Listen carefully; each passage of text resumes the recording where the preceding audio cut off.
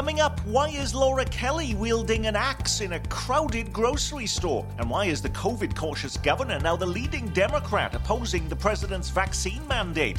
Plus, drama in the courtroom. We track the ripple effects of two big cases topping the headlines in Kansas City. And guess who's on 60 Minutes? Mayor Lucas in the limelight. And the rest of the week's most impactful local news stories straight ahead.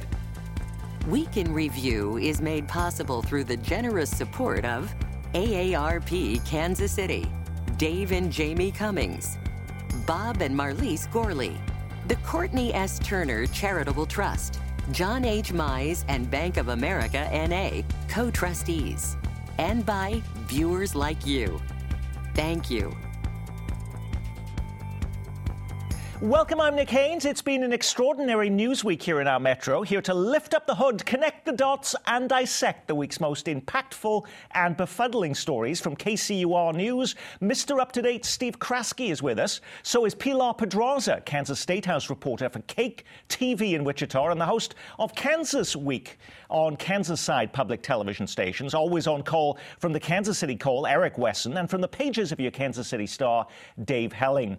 She was the first governor in the nation to order a statewide shutdown of schools. So what has turned the COVID-cautious Kansas governor into the leading Democrat now opposing the president's vaccine policy? In a surprise move, Laura Kelly has declared that Biden's new vaccine mandate for businesses is, quote, not the correct, almost effective solution for Kansas. So why did Kelly go so public on this? Why not call up the White House or speak to Jill Biden when she was in Kansas City a few weeks ago and say, you know, you need to rethink this, Steve? Well, she may have serious opposition to this, Nick, but listen, everything now is political. We are in the political window in the state of Kansas. We are less than a year away now from the 2022 election when she's up facing a very difficult opponent in Derek Schmidt, the Attorney General. So she is trying to separate herself from the President of the United States, who's woefully unpopular in Kansas. And this looks a whole lot to me, Nick, like the beginning of the 2022 race. Is it unfair just to peg this on an election decision, Pilar? Not at all. It is very much a re-election decision. She has had her hands tied by the Republican legislature, so she's really not much she can do at this point under the Emergency Powers Act, which, by the way, is still in the court system waiting for a ruling from the Supreme Court over whether or not it stands. But there's not a whole lot she can do. So at this point, why not take the step that might actually help her with re-election? At the same time, you know, there is a little something to be said. You know, this has long been argued whether it's better for a singular top-down approach where the same thing applies to everybody, or you allow more local control. In some ways, she's kind of stealing the Republican mantra of local control here, saying, you know what? It's better for each state to do what's best for that state than for the federal government to say everybody has to do the same thing.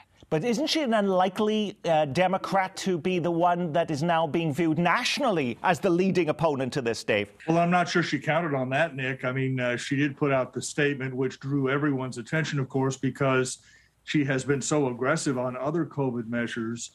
Derek Schmidt, her likely opponent, of course, is suing to block the private employer mandate in Kansas and across the country for that matter. So she may have wanted to get a little leg up on what he's going to talk about over the next couple of weeks. But my colleagues are exactly right. This is 99% political, forced in some degree by the results in Virginia, where a Republican was elected governor just a few weeks ago. I think she and the people around her, Nick, are reading the tea leaves, and she needs to really move to the center, her people may believe, precisely because this is such an issue in states like Kansas. Will this cause Eric Wesson, the White House, to reconsider its view that all employers with over 100 employees have to have a vaccine mandate policy in place? No, I don't think that'll change that. I think they got a big win this week when they had so many children get vaccinated. So I think the White House believes they're on the right course. Nick, there are leading Democrats in Kansas who will say privately that Governor Kelly is trailing her Republican opponent by 5 or 6 points. So she has to do everything she can to get back in this race. And this is step one. We're going to see other steps in the weeks and months to come. Kansas lawmakers already also flexing their muscles this week, Pilar. They want to do a special session that could start on November 22nd, which is not this Monday, the Monday afterwards. But what could lawmakers actually do? They have a very limited concept of what it is they want to do. They're looking at just 2 bills, basically protecting unemployment rights for anybody who loses their job because of vaccines. Very, very narrowly tailored bills that are very specific to Kansas only. Like also the shielding of workers from inquiries into their religious beliefs as well. Is that, by making it so narrow though, Dave, is that a testament to the fact that lawmakers realize they may not be on sound legal ground when it comes to filing that federal lawsuit that they filed from the Attorney General in Kansas? Well, we'll see. I mean, a lot of it depends on what final legislation does come out of a special session, if indeed it takes place. It would be hard for Laura Kelly to veto a measure, for example, that would extend unemployment benefits to, vaccine, the people who refuse the vaccine, Nick. That's just that will be a pretty popular thing. The central dynamic, I talked to Laura Kelly about this last week. The central dynamic of the governor's race, Nick, will involve whether this is a national governor's race. That is, do we talk about things like COVID and critical race theory? Or will it center, which will help Republicans? Or, as Laura Kelly wants, will it focus on things like whether schools are fully funded? Those are state issues. And she thinks those are the grounds on which she can make a better campaign. What was the most dramatic piece of news video this week? How about Laura Kelly wielding an axe in a crowded grocery store? We will finally axe the food tax. This tax cut will keep Kansans spending their money in Kansas, not going across our borders to buy groceries. Governor Kelly says Kansas has the second highest sales tax on food in the nation. By the way, Mississippi is number one, but Pilar ran on this issue in 2018 when she campaigned for governor. So why has it taken her 3 years to say she's serious about making it happen? One word, COVID. You hit 2020, the session got cut. There were so many things that were on the billet for that session that never happened and didn't necessarily get brought back up in 2021. A big reason would be COVID. Her main Republican opponent, Steve Kraske, Derek Schmidt, the Attorney General, already had a press conference. He says, I came up with this idea of eliminating that. She's just following me. Well, we can argue all day who's copying who, Nick, here. It's going to set up, all of this sets up a fascinating political situation next session for Republicans. Will they go ahead and pass a food sales tax cut, putting $500, arguably, give or take, into the hands of every family of 4 in the state of Kansas? Or will they gum up the works and wait to avoid giving Democratic Governor Laura Kelly a big win in her reelection year? And you have the fattest state budget in a generation here, $2.9 billion surplus here. They've got no excuse not to cut the food sales tax going forward. But will the Republicans give Democrat Laura Kelly a win? That's going to be awfully fun to watch. Eric. And then if they do hold it up, will that make the voters mad enough to change their voting strategies? Absolutely. So people are like, you guys are playing politics with my $500 savings. I'm going to retaliate against you and show you who's in charge for real. It is a very sticky situation that they're in. Let's talk about those voters. We may not give a lot of thought, Dave Helling, to how much actually the tax is when we're buying a gallon of milk or a loaf of bread at our grocery store. What type of difference does this really make to people? Oh, it's a ton. It adds up. Because you also have local sales taxes on groceries. Those would not be affected. In Kansas, you can spend 10 cents on the dollar at the grocery store, which adds up enormously. The tax brings in $500 million a year. That's how important it is. And the idea of cutting it is based on this surplus that Steve and I have been talking about. But 2 other points I want to make very quickly. First, Laura Kelly cannot use COVID as the excuse for not cutting food sales taxes. The bill came up in 2019 before COVID. And second, the thing you have to worry about, and we're writing about this too, is whether the Republicans will attach food sales tax relief to other tax cuts for corporations, tax cuts for wealthy people. If they do that, then it'll be harder for Kelly to sign the bill because it will have an impact far beyond just the food sales tax, which is why she's asking for what they call a clean bill. Just repeal the tax, we walk away, everyone's happy. By the way, I did do a little bit of math for you at home. If you are a $100 grocery store bill, say you're on the Missouri side, you're going to be paying $1.22 in tax on that $100 in Missouri, and you're going to pay $6.50 in Kansas. So it's $5.28 cheaper to shop in Missouri. We've got people in our viewing area going to Oklahoma for groceries. Yes. Same reason. Guess who has a starring role on the latest edition of 60 Minutes? As many Kansas Cityans were watching the Chiefs take on the Packers Sunday, the CBS flagship news program 60 Minutes was running an extensive piece about gun laws in Missouri, and specifically the recently passed Second Amendment Preservation Act that blocks law enforcement from enforcing federal gun laws. And guess who's in it? Meg Hugh. Are local law enforcement essentially going to stop and think twice before trying to stop someone with an illegal gun? Yes. Now, if you stop someone with a firearm, you may be asking yourself, do I want to be subject to litigation? Do I want to subject my department to liability? And in many cases, the answer is going to be no.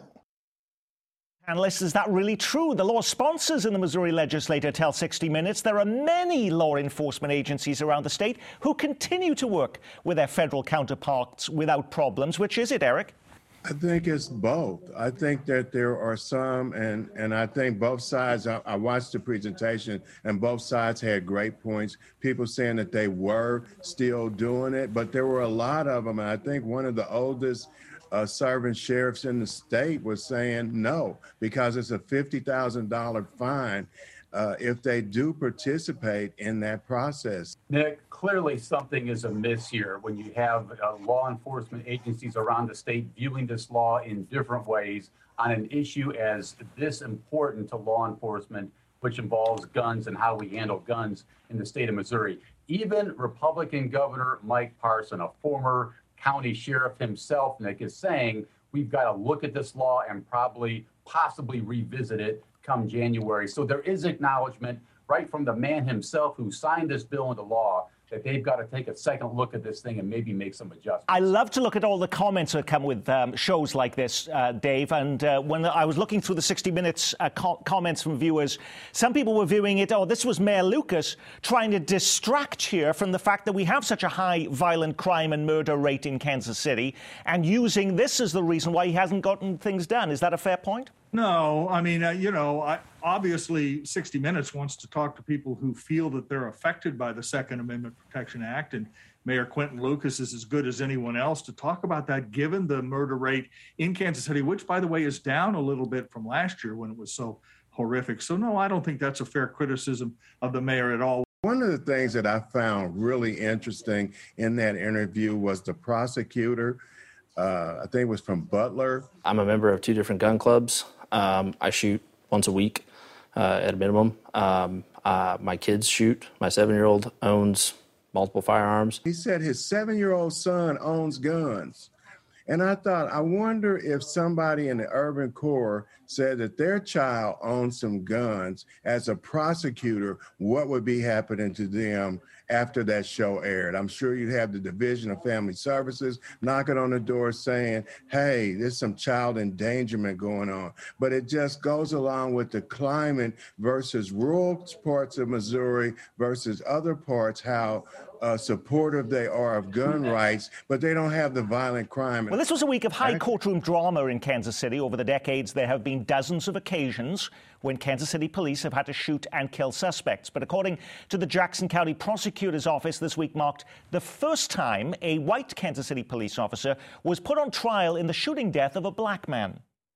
He takes his left hand with the gun, and as he brings it along up and around the left-hand side of the steering wheel is when I...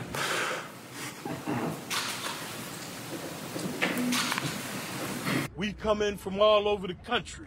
We're not going to stand still and let this continue to happen to us over and over again. Police detective Eric de Valkenier is charged with first-degree involuntary manslaughter in the shooting of 26-year-old Cameron Lamb, who was killed while backing his pickup truck out of his garage in 2019. Prosecutors allege Lamb did not have a weapon in his hand, and police planted a gun and bullets after his death. Those were some of the explosive accusations made in a Jackson County courtroom this week. But as we wait for a verdict as we record this program, can we expect an equally explosive response? This is not the George Floyd case, and this is not Minneapolis. But if the police officer is found not guilty, will it spark violence? And will it spark a new round of disruptive protests in Kansas City, Eric Wesson? Absolutely. It absolutely will. Say what you want, and then they released a video during the trial that a citizen had recorded that showed that they held the ambulance up for 15 minutes down the street. And the theory is that they were planting the evidence then to support the shooting. The police also have a robust defense, though, Steve. What happens if he is found guilty? What is that going to do to police morale in this city when they're already struggling to recruit officers now? I think that's a great question. It's an obvious concern, Nick, given the fact, as you point out, police staffing numbers are way down from where they typically are, and there's growing evidence across the country that a lot of folks who might have been interested in a career in law enforcement don't want to go there anymore, given just what you point out. Convicting a police officer who's making a strong emotional case that he felt his life was in danger or his partner's life was in danger, that's a big hill to climb for a jury or a judge, in this case, a judge only. And, you know, I wouldn't hold my breath that this officer is going to be found guilty. I don't know what's going to happen, obviously. So I think the community needs to brace itself a little bit if Eric is right.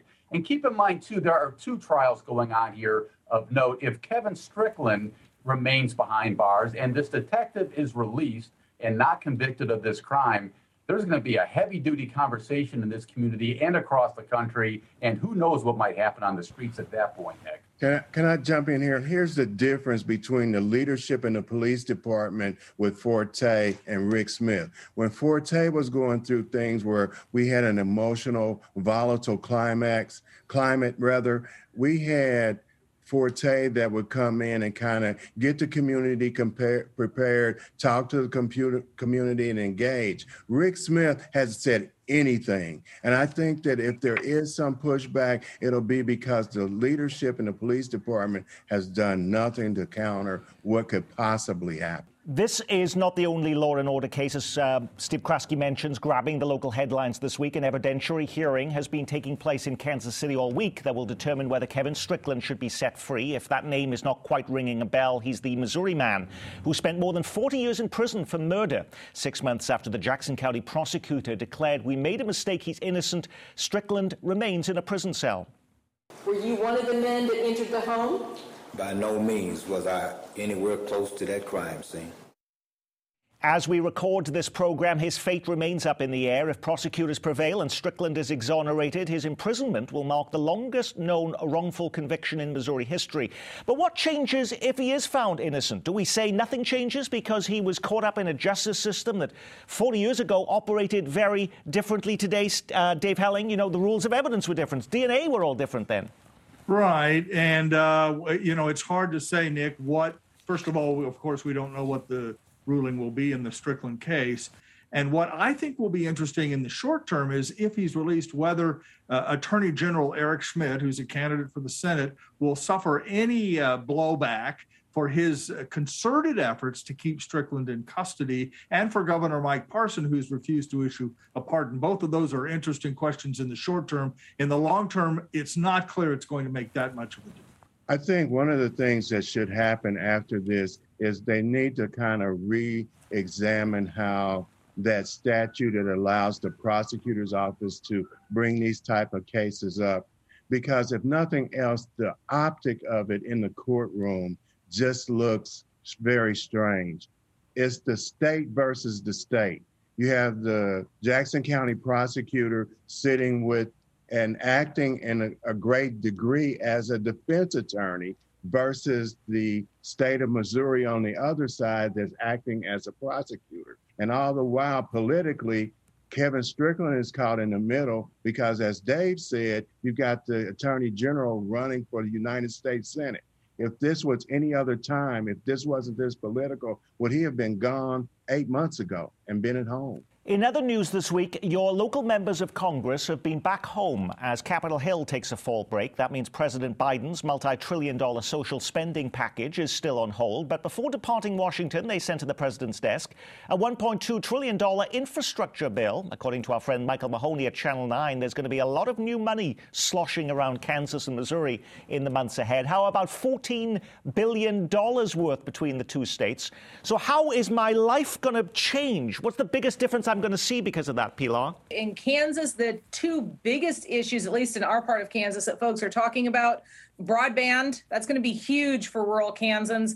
They've really struggled with this, especially as we went to remote learning. So many folks did not have good internet access. It made remote learning for rural school districts extremely difficult. Stories of people having to drive their kids to the parking lot of fast food restaurants in order to get reliable internet to do their homework. 70,000 people in Kansas don't even have access to internet of any kind. 330,000 Missourians don't have access to at least broadband internet. So that is a problem. Where else are we going to see a difference, Steve? You know, there's nothing sexy here, Nick. Lots of traffic jams, lots of cones, lots of rerouting around bridges. I mean, we're talking highways, bridges, broadband here. And stuff that we need, stuff that's really important. But in terms of raw excitement here, I'm not sure there's tons of it for most people. Is there the money to pedestrianize the 18th and Vine Jazz District, Eric? Wasn't that going to be part of this, to make it a more walkable tourist destination? Yes, but I don't know whether that was a part of the Build Back Better bill, or it was a part of that bill. Just quickly, there is money in the infrastructure bill for airport improvements, and then there may be money for streetcars too. And particularly the idea of the streetcar in Kansas City east to west instead of north to south, which is now under consideration. So those are all potentially going to the airport. Yes.